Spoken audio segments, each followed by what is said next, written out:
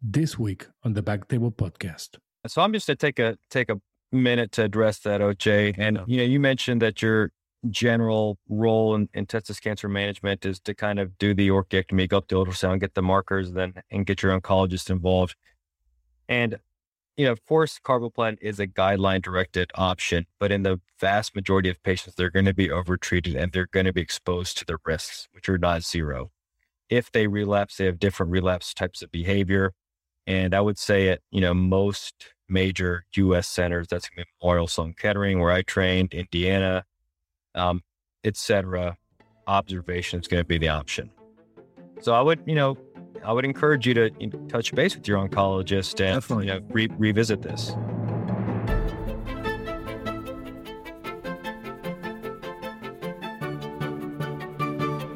Hello, everyone, and welcome back to Backtable Podcast, your source of all things urology. You can find all our previous episodes of our forecast on iTunes, Spotify, and backtable.com. This is your host, Dr. Jose Silva Oche, as your host this week, and I'm very excited to introduce our guest today.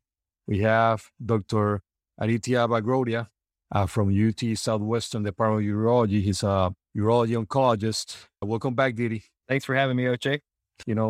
We had last time, we talked about bladder cancer. Today, we're going to talk about testicular cancer. Where are you at now? In the office? Back in the office. 2 small kids. For any type of peace and quiet, this is going to be the best option. Do you have any to do any work or anything there, or just doing the podcast? Just podcast, a little bit of here and there. Nothing too intense. Okay, so let's get into it.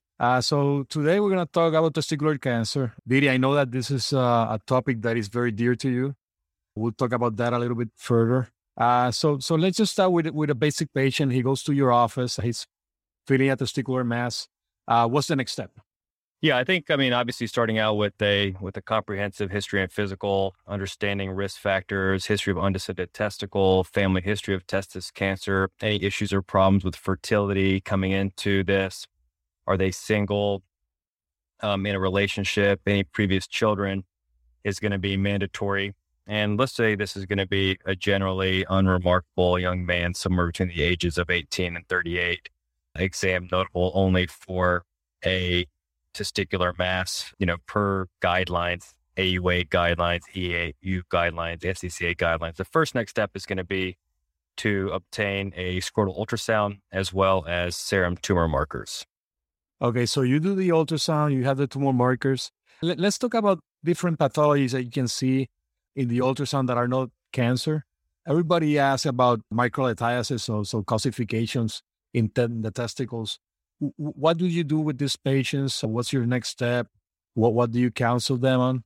Yeah. I would say that microlithiasis is something that's oftentimes a source of concern for patients, for radiologists, and certainly for treating providers as well.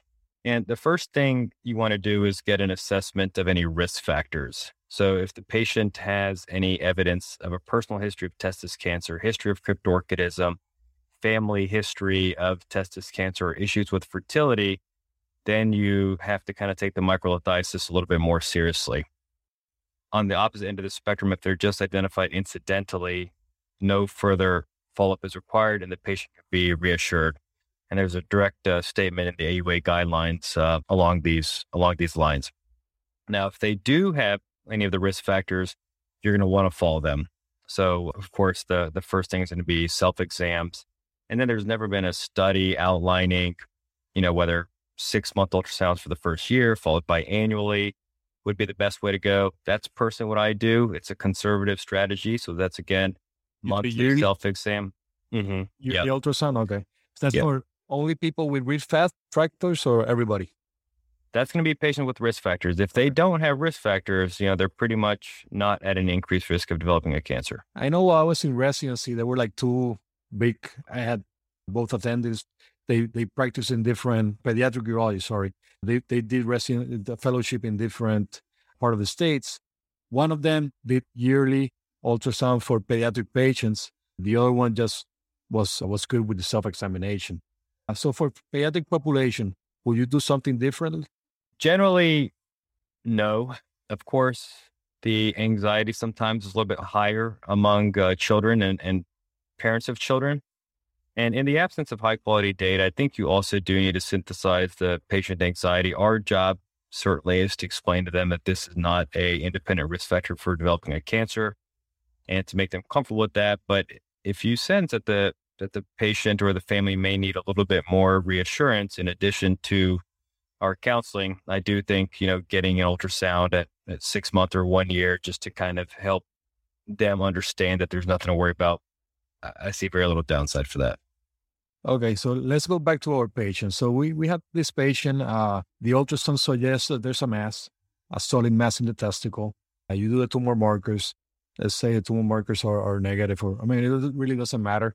Would you do then an X-ray or a CAT scan of the abdomen and the chest? So ideally, I would like to get my imaging prior to any surgical intervention, just because you're going to have inflammation, you're going to have recovery, and sometimes you can have some non-specific nodes afterwards. With that being said, oftentimes insurance companies won't pay for a CT scan in the absence of an actual cancer diagnosis. So I'll order it. And, this is my personal practice pattern. For my baseline, I always get a CT scan, chest, abdomen, and pelvis. You want to know, are there any kind of non-specific small pulmonary nodules? You want to really have an idea of kind of the comprehensive setup before you embark on whatever strategy that's going to be, whether that's surveillance or any type of additional treatment. So I will order it. Certainly if their tumor markers are elevated and it's fairly pathognomonic, it's not that hard with insurance. Sometimes it can be a bit of a contentious issue. So you're doing the tumor markers at the same time as the ultrasound? Yeah. So the tumor markers need to happen pre-orchiectomy. That's pretty much a guideline directed statement. You want to have a baseline again. For instance, if you have somebody who's got an AFP elevation and then their path comes back pure seminoma and you never got that information, that can kind of, impact your management. Yeah. I have had patients that they're already asleep in the OR and I've checked that maybe they did the LDH, they didn't, something's missing. So I have to tell to the anesthetist, hey, could you please draw some blood? Because I need that information. So maybe doing that, how are you doing at the same time as the ultrasound, it makes, the patient will make sure that they have the lab by the time the surgery happens and we don't have to run into that problem. So, okay. And is there a place for the MRI in the testicle for diagnosing difficult masses or some masses that the radiologists might mention that they're not completely solid? Are you using MRIs? Yeah. So, first off, if you have an equivocal lesion, some marker negative, small, hypervascular, hypoechoic, you're not sold that it's a cancer. The first thing I would do is just repeat imaging in 6 to 8 weeks. The likelihood of you going from a localized stage to a metastatic stage is extremely low. And this is a common theme in the AUA guidelines as well as the EAU guidelines. It's better to get it right and take your time than to jump into it and either overtreat or mistreat. So the first thing I'm going to do for an equivocal mass is actually repeat imaging in 6 to 8 weeks. If that still looks unequivocal, either you can continue on a surveillance program. If there's something that's evolving, changing, that's got you a little bit worried, that may be a role for something a little bit more advanced, like an MRI or a contrast enhanced ultrasound. But these are going to be very much reader dependent, institution experience dependent, and I wouldn't use it as your initial modality. Okay. So yeah. So for example, in where I work at, we don't have that ultrasound enhanced. The contrast enhanced ultrasound. But the MRI, I definitely have done it a couple of times for those small masses. I haven't made any decisions based on the MRI. I usually, just like you do, I just will follow the patient with ultrasound. If it becomes a little bit bigger or painful, then I'll see if I could do a partial or whatever. So let's say, you already tell patient, hey, we're going to do the orchiectomy. Is there something else? Are they doing in terms of like sperm retrieval prior to the surgery? Any other labs, like testosterone labs, things like that? Yeah. So excellent points. A couple of things, starting out with the way I kind of counsel patients to, hey, listen, the testes do two things. They make testosterone and they make sperm. In terms of pre-orchiectomy testosterone levels, those are generally similar in men with testis cancer as healthy controls.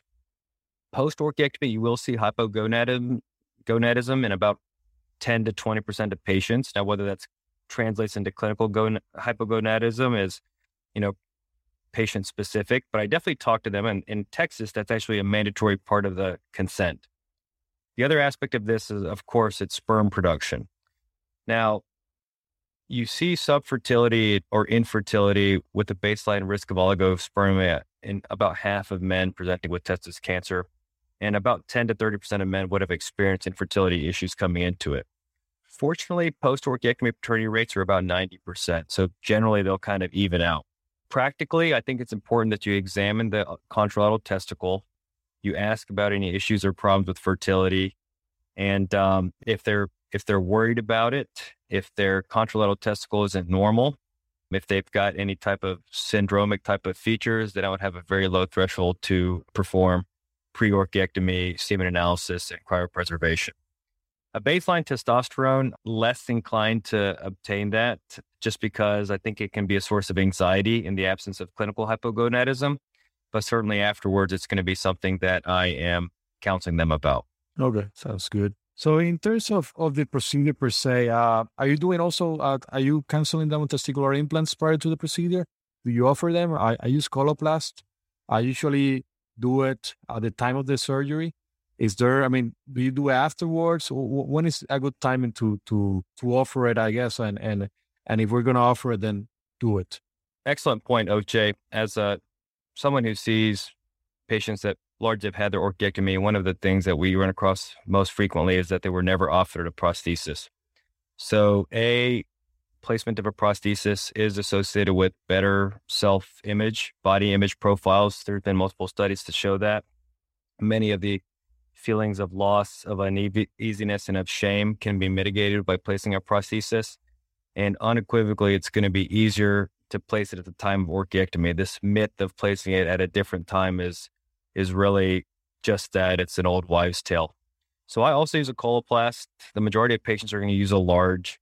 It is something that oftentimes needs to be pre-arranged. Generally, the prostheses are not kept on the shelf at many hospitals. So you do want to know who your rep is and have them come in. Practically, that may not always be possible, but if you're not thinking about it at that initial consultation, you're going to miss the window, you're going to miss the opportunity. Yeah, I found that, usually the patients that are saying yes to the implants are younger patients in the 20s, single patients, and they still want to have that feeling of those testicles. Patients already married with kids, they probably don't care. They will say, don't worry about it. I don't care. Is that the same reaction to you in Texas, or?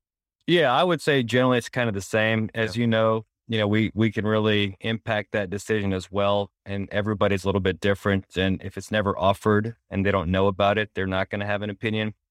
Typically it is the young single guys that are more interested and the older married folks are less interested. Okay. So we have this patient, we're going for surgery. Definitely inguinal incision versus a scrotal incision. Can you go through the process? My first case that I did after residency, 2 years afterwards, I was a little lost. I forgot the anatomy. I really don't know where I was. I had to do a big incision to find the spermatic cord. What's your process? Can you talk about the landmarks? How you will go about the surgery? Yeah, absolutely. So, certainly I would say while orchiectomy is not necessarily the most complex surgery that we do, it can get disorienting and it can be tricky. Obese patients, previous hernia repairs, previous undescended testicle repairs, these can all make it rather difficult. If there's anything even remotely complex, if they're a little big, I'll put them in a slightly flexed position just to kind of open up the ring. Then once they're under anesthesia, before prepping, I will actually palpate the ring, the external ring, which is always deeper than anticipated, kind of just lateral to the pubic tubercle, and I'll mark it at that point, even prior to prepping. And I like doing this before prepping just because, doing that physical exam ostensibly could seed something. Then I'll generally try to make my incision essentially with the inferior medial most part of the incision just at the level of the ring. You want to come through the skin, come through the subcutaneous fat, clearly identify scarpas, and it's mandatory in a virgin case as well as a reoperative case that you really see the external oblique fascia and you have it properly cleared off. You can't compromise on that. And you can get lost. And if you get lost, there's some high dollar real estate, including the femoral artery and vein, which are not too far below. Then once I've got my obliques well cleared off, I'll actually gently tug on the testicle, really see my cord sliding just at the level of the ring. And then I'll open the ring with a right angle in a retrograde fashion. Identify the ilioinguinal nerve, dissect it off. Then I personally will take 2 DeBakey's and tease the cord off of the shelving edges of the external oblique fascia. I grab it with the Babcock, digitally come around it, put up 1/4-inch penrose around it, which is, again, preferable, not mandatory. In theory, you're preventing any retrograde tumor seeding when you actually ultimately deliver the testicle. And I would say in a reoperative case, a very tricky case, I don't think it's heresy to actually deliver the testicle, take down your gubernacular tract attachments, and then dissect your cord off retrograde.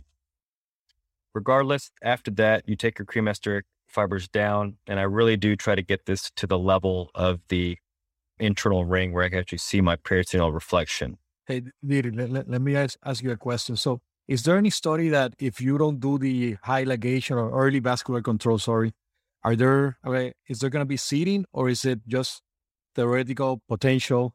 You know, I mean, I always do it because that's how I was told to, but is there data that if you don't do it, you're going to have seeding?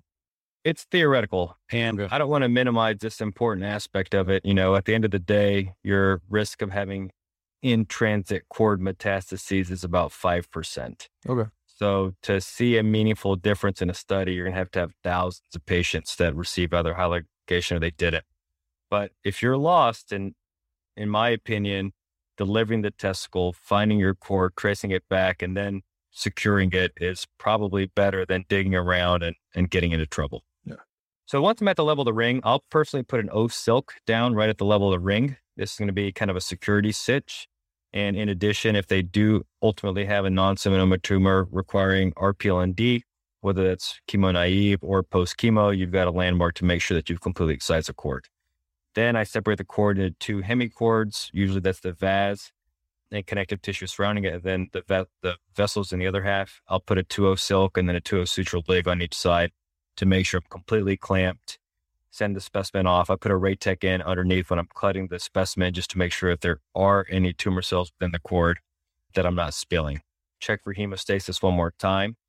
Many times the patients will have a direct abdominal wall hernia. You can use some Ethibond sutures just to do a Bassini type repair while you're there.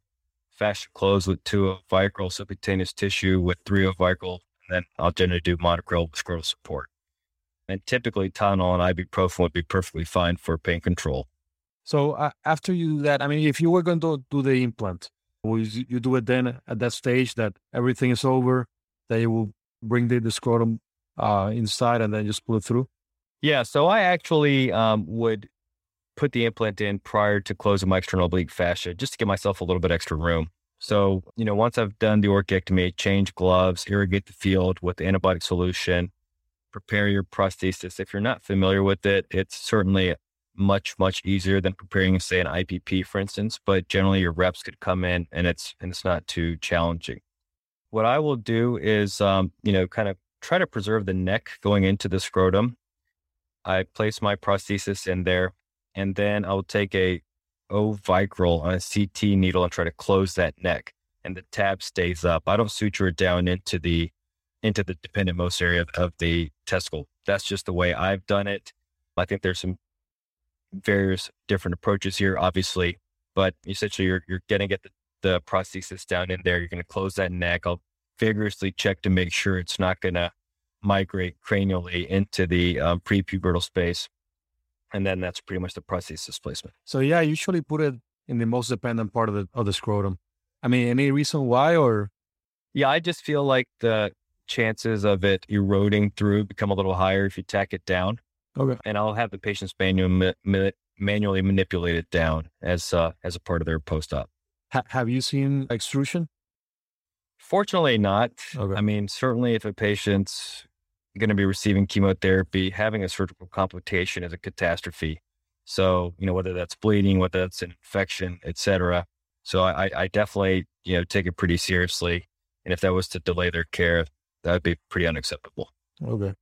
So then you will see him 2 weeks afterwards just to see how it is, discuss the pathology. So for me, after this point, 2 weeks after, and we discuss the pathology, then for me, my next step will be to send it to the oncologist and then for further treatment in terms of regarding whether it was chemo, radiation, or RPLND, whatever they decide, I'll leave that to the oncologist. But in your case, I mean, you're a urology oncologist. So what's your next step for you? Yeah. So first thing is, when they're leaving, oftentimes it's been a pretty fast moving train. Ultrasound, markers, primary care, urologist, orchiectomy, and then it's bam, everything stops. You're at home, you're recovering, there's no new information coming, and you're kind of freaking out that you have cancer and you're, 22 years old. So the first thing I'll do is I'll tell the patients that, hey, this is normal, this is expected, you're going to have a lot of anxiety. And I'll try to actually see if they want to be set up with cancer center support services, whether that's support groups, et cetera, because I think that's massively important. At this, and I think that's something that we really should, kind of stay on the front end. So then at their post-operative visits, you've got the path, and of course you want your post-orchiectomy tumor markers. One of the most common things that I see done inappropriately is that you haven't followed the markers out until they're nadir levels. And you've got a stage 1 patients, their AFPs, still a little bit elevated, and they get diagnosed as having metastatic disease. But going back to your question, OJ, the first thing is to be to have them comprehensively staged, CT scan, chest, abdomen, and pelvis, as well as their post-orchiectomy nadir tumor markers. I literally had a guy who started out with an AFP of 48,000. It took 3 months for him to get down back to normal, but he never had metastases. I could nearly guarantee you that if this patient was seen at the outside, when he came back 2 weeks later and his AFP was 10,000, they would have said, hey, you've got metastatic disease, time to pickle you with some chemo. So you've got to follow the tumor markers out. And at this point, they're staged. And, maybe starting out with stage 1 seminomas. So they have no evidence of metastases. We review every one of these cases in a multidisciplinary tumor board, review the pathology, review the imaging. And, if they're stage 1, nearly certainly I would say, let's keep an eye on you with the surveillance program. So everybody goes to a tumor board for you? Every patient With a cancer at your institution, everybody goes for a tumor board. So every testis cancer patient goes to a tumor board. Okay. Like garden variety, prostate cancer patient, or a bladder cancer patient, not necessarily, but anything even remotely complex. We have, tumor boards almost every week. I kind of arrange the germ cell tumor board, and we have medical oncologists, radiation oncologists, pathologists, radiologists every time. And, there's a lot of good data that expert care, multidisciplinary care, high volume care is directly associated with outcomes, especially in testis cancer. That's awesome. And definitely it reassures the patient that they're having the best option in terms of the treatment. So that's good. So, kind of maybe just walking through it, OJ. So a stage 1 seminoma, I kind of, run through again. Hey, you've got one testicle, the testicles make sperm and they make testosterone. Here's kind of signs and symptoms that we'll be continually monitoring for. I really try to emphasize to them, if they don't have a primary care physician, it's mandatory that they have one. The downstream side effects of hypogonadism include depression, low self-esteem, loss of libido, and then even, kind of more medical things like osteoporosis, lipid metabolism, insulin resistance, sarcopenia down the way. So I really try to take this opportunity to get them plugged in. Then I don't do any kind of risk-adapted management of seminoma patients, whether that's size, whether that's reedy testes invasion, unless they are absolutely pushing for some type of adjuvant treatment, which would be either carboplatin or radiotherapy. I'm going to push them for surveillance. The risk of relapse is, 10 to 12%. I'll tell them that about 90% of these take place in the first 2 years. And after that, they're generally home free. We also want to just, mention self-exams once monthly, set a reminder. But for stage 1 seminoma, that's pretty much going to be it. Yeah. So usually at my institution, they do one dose or one session of the carbo instead of the observation. I think that's the way to go. What they're choosing. Patients that have contraindication for chemotherapy or radiation, they will go to observation. and they're doing good. But definitely, it's good to hear from your perspective. What would you recommend? That's why we're talking about this. So let's continue with the other stages. Yeah. So I'm just going to take a minute to address that, OJ. And you mentioned that your general role in testis cancer management is to kind of do the orchiectomy, go up the ultrasound, get the markers, and get your oncologist involved. And of course, carboplatin is a guideline-directed option, but in the vast majority of patients, they're going to be overtreated and they're going to be exposed to the risks, which are not zero. If they relapse, they have different relapse types of behavior. And I would say at, most major U.S. centers, that's going to be Memorial Sloan Kettering, where I trained, Indiana, et cetera, observation is going to be the option. So I would encourage you to touch base with your oncologist and revisit this. All right. So stage 2 seminomas, this is kind of an evolving area. So just stage 2 germ cell tumors, broadly speaking, if somebody comes in with a equivocal node, let's say 1 centimeter in the short axis, a solitary node, you don't necessarily want to jump in. We know from surgical series that if you go in and do an RPLND, 20 to 30% of those patients are actually going to be pathological N0. So again, going back to this notion of being slow, being deliberate, and making sure we're not over-treating. But let's say, and usually what I mean explicitly by that is I'll usually repeat imaging in 6 to 8 weeks. And I would always repeat a CT scan of the chest to make sure they don't have any metastases, as well as the pelvis and their tumor markers. But a stage 2 seminoma, if they're low volume, and that's going to be, 1 node, less than 3 centimeters, really all options are on the table. And that's going to be radiotherapy or good risk-directed chemotherapy with either BEP times 3 or EP times 4. And I would say that there's been resurgent interest in primary RPLND in this setting as well. There's 2 large studies, one out of Germany, one in the US. Our institution was the 4th highest enrolling site for basically RPLND for low volume seminoma.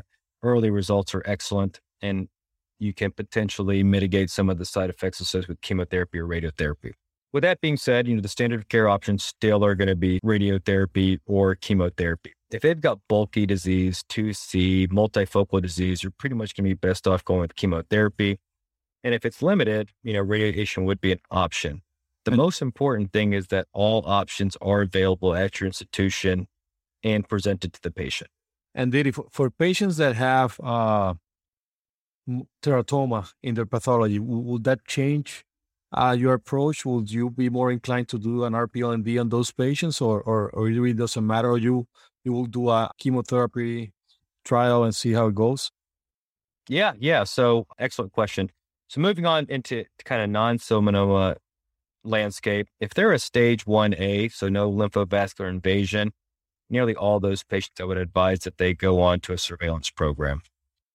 And, that's going to be standard markers, imaging, chest x-rays. One caveat, if they do have a malignant transformed element in the orchiectomy specimen, so, any type of secondary malignant transformation, then I would at least talk to them about upfront RPLND per AUA guidelines.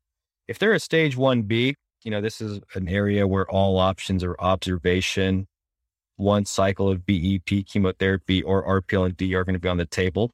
And again, I think it's most important that we can comprehensively run through the patients, the risks and benefits of each approach. And I really will try not to impart a bias on these patients. I try to present it to them, ultimately your risk of relapse is about 50%. If we go on surveillance, we save you any treatment, but if you recur, largely you may require chemotherapy. However, some of those patients would be candidates for RPLND. I do have them see a medical oncologist as well if they're considering adjuvant treatment, just between BEP chemotherapy. Now, if they've got like a 90% teratoma, I probably wouldn't push for adjuvant BEP chemotherapy, but I certainly would push for surgery as well. If they ultimately decide that they want to go on surveillance, let's just say, and they pop up a little node in the primary landing zone, marker negative, in that case, nearly certainly I would say, hey, let's move on to surgery here. Chemotherapy is not going to be a great option because there's a real risk that we may end up double treating with chemotherapy and surgery. So it's nuanced. It's going to be looking at that orchiectomy pathology. It's going to be reviewing that CT scan yourself, and also with the multidisciplinary specialist. If it's cystic, if it's in the landing zone, et cetera. These are all valuable bits of information. And with that, I would also say it's absolutely critical to look at your own scans. The number of times that people come in on testis cancer surveillance with positive nodes, very obvious, that are read as unremarkable, no adenopathy, is actually shocking. Yeah, sometimes, like you said, sometimes those 1 centimeter nodes are usually read unremarkable, but they weren't there before. So definitely, have the patient have the all those imaging studies given to the radiologist to make the best decision. Yeah, and for a stage 2 patient, OJ, what I will do is, let's just say they had, either they were diagnosed at stage 2 or they developed a metastasis on surveillance. What I'll typically do if they're electing surgery is schedule the surgery 6 to 8 weeks out, repeat the imaging right before that. Okay. And if they've blossomed metastases, obviously surgery is never going to help them. If the node is involuted, which can happen again in not trivial percentages of the case, you can safely avoid it.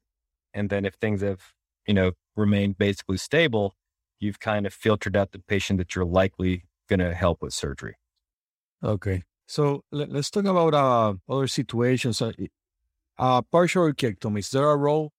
I know in Europe, they're doing that for some cases. Are you doing some partial orchiectomies at your place, or? Yeah. So testis sparing surgery does get a lot of attention.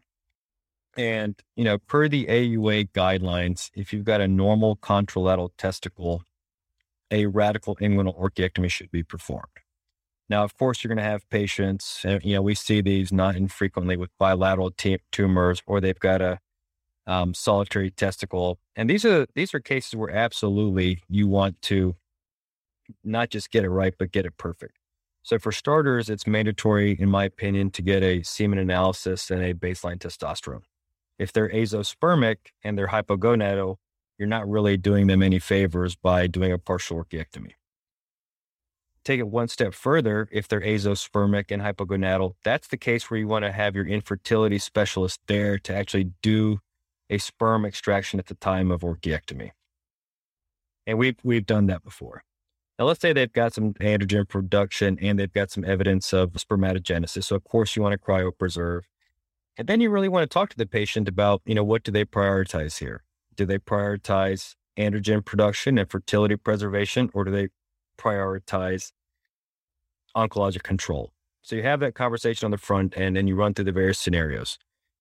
All right, so let's just say that they do want to consider a partial orchiectomy. So this is going to be important that the tumor is, less than about 2 centimeters.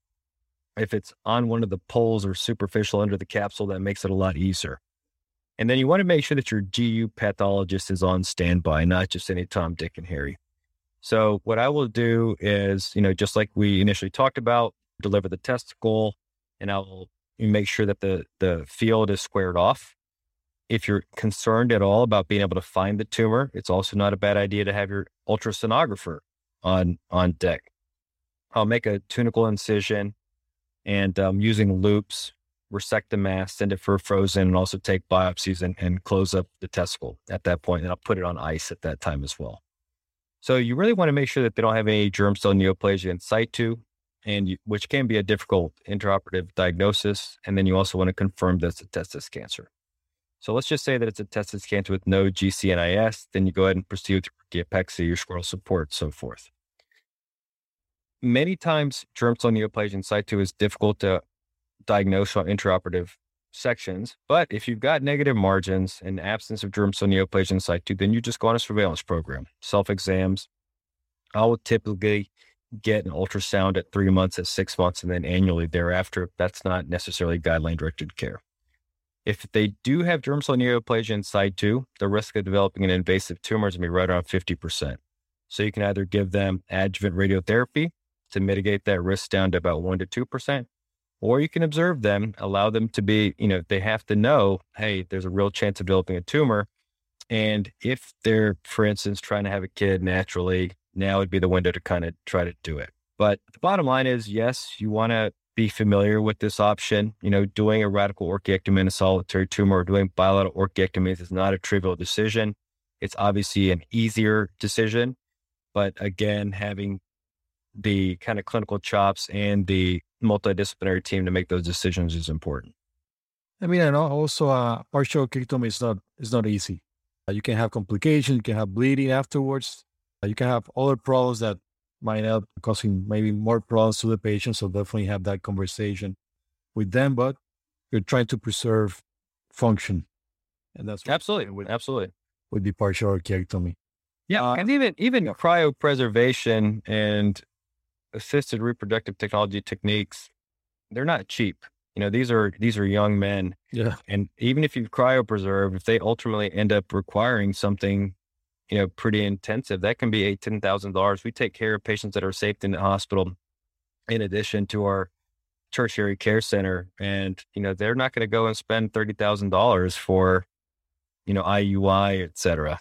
Yeah. Some patients can even pay for the preservation. So let alone doing the other stuff.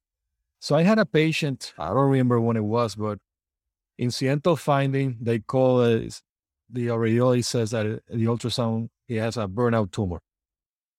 I did a full workup to make sure there wasn't anything else. Eventually, I ended up orchiectomy just to be safe. It came out like atrophy, didn't mention anything of cancer. How do you see this kind of patients? Yeah, so that's tricky. So you've got them worked up comprehensively with CT scan, chest, abdomen, pelvis. You've got their tumor markers, and let's say everything's stone cold normal. Well, you're going to be pretty confident in your radiologist that this is in fact a burnt out regressed tumor, which of course can happen.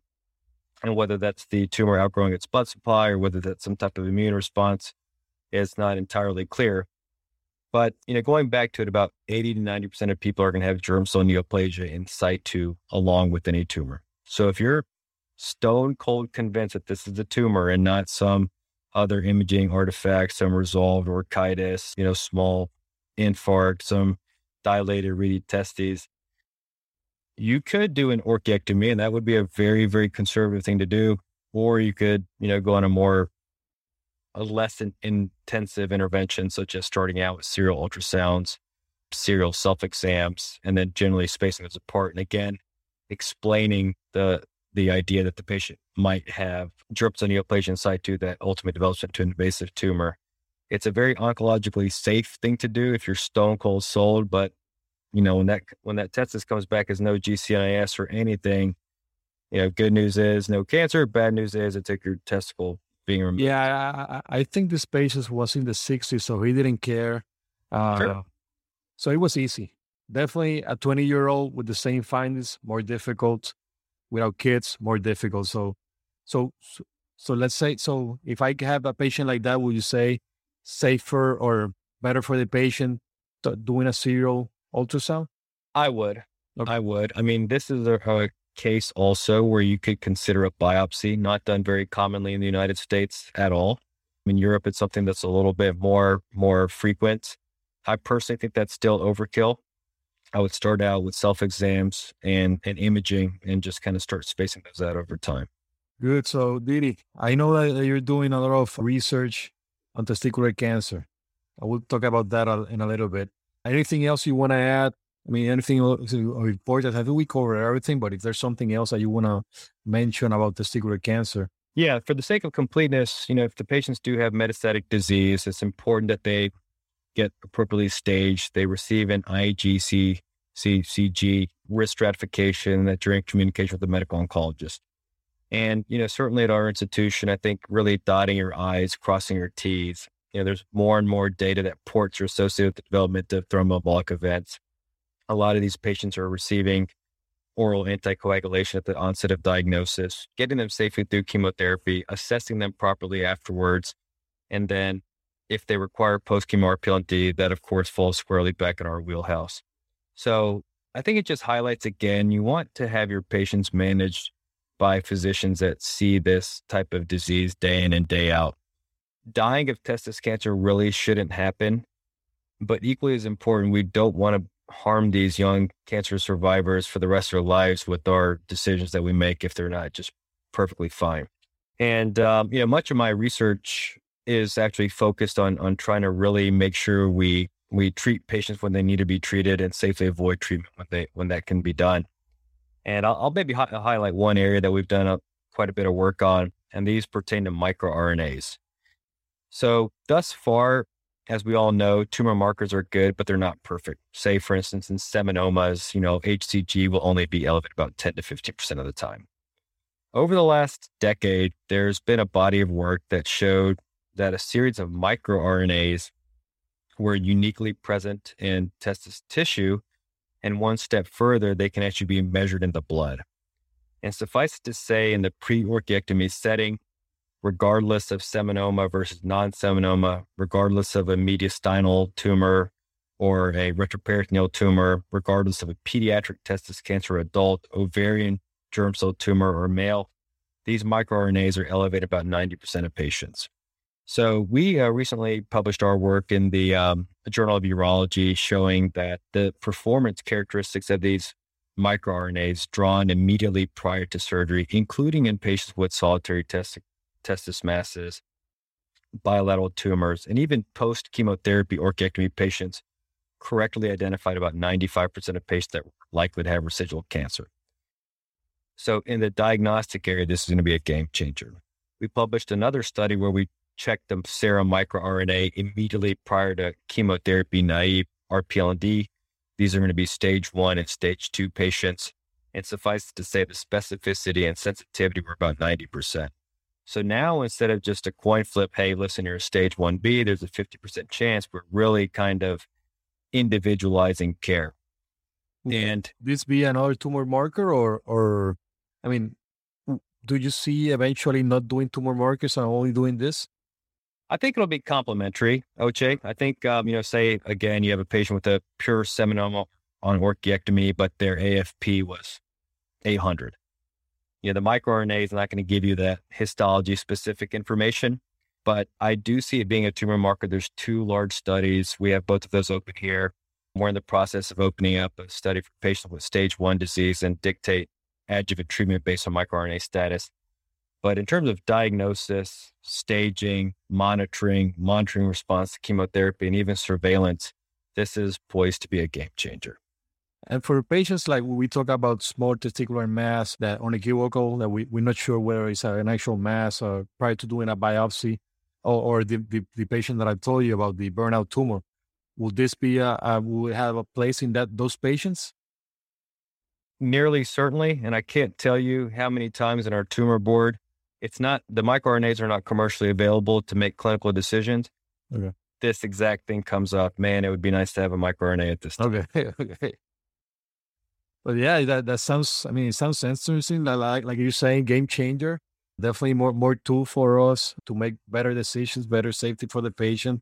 And like you mentioned, sometimes the decision that we make either might cure them from cancer, but we cripple them on the other aspects of their lives. So definitely those tools that you're working on are going to be great for us.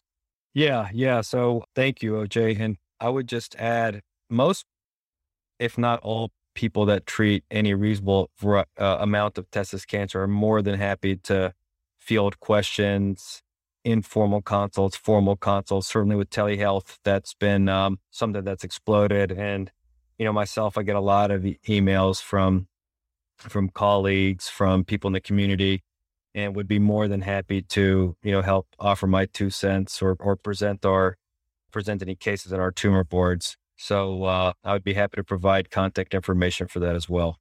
No, that's great. That's great. It's good to hear from you guys, have your perspective so we don't lose ours. So, man. Yeah. And I think, just sticking to the guidelines 101. Yeah, exactly. Getting your markers, getting your ultrasound, talking about sperm banking, talking about, androgen deficiency, getting them plugged in with the PCP, talking about a prosthesis. This is squarely in our wheelhouse. And as it gets complex and nuanced, it gets trickier, but this kind of stuff, we can absolutely do it. And like you mentioned, the AUA does a great job just putting out the guidelines. So it's already there. It's a matter of just following the prescription, the step by step, and you will do no harm. There you go. Yeah, I just, again, leave it with these are young guys. Testis cancer is actually responsible for the most life year lost of any non-pediatric cancers. So many people think of these are, they're curable, no big deal. It's testis cancer. But as you mentioned, the opportunity to help these patients is profound, and the opportunity to hurt them in the same breath with non-guideline directed care is also pretty real. Well, thank you, Didi. Enjoy the weekend, and we'll speak again soon. Awesome. Happy New Year's. Thank you again for having me. Bye-bye.